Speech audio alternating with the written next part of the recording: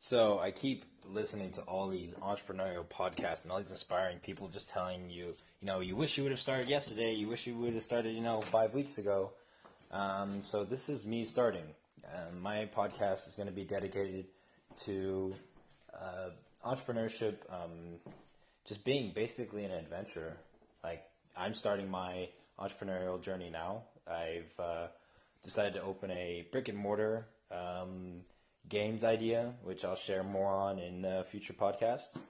But really, what I want to do with this channel is I want to share what I've been learning, and it might be specific to the location. Sometimes it might be really specific to you, but I've been doing a lot of reading, a lot of researching, and I just want to put out there everything that I think could be beneficial to anyone who's listening. So it would be a podcast that I wish I had maybe 3-4 weeks ago, or 6 months ago. Actually, I've been working on this for quite a while. So yeah, if you like it, or if you have any ideas for what I could potentially bring additionally to the podcast, I would be more than happy to oblige. If you're an entrepreneur and you want to give your 2 cents, we can arrange a phone call or just send me a recording. I would love to include any good tips in my podcast. Also, I want to make it something that everyone can kind of benefit from. So yeah, let's see how this works.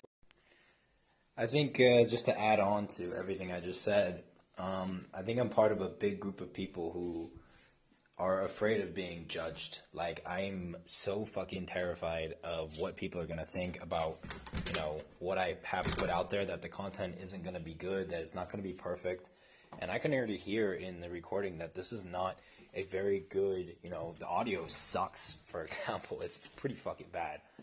But, I've been just going over it and over and over again. I think the thing that just kind of made me, decide to do it is Gary Vaynerchuk. If you don't know who he is, and you're looking to do entrepreneurship, I just found out who he was recently, like a couple weeks ago, and honestly, all his videos are super inspiring, just for you to get off your ass and to get shit done.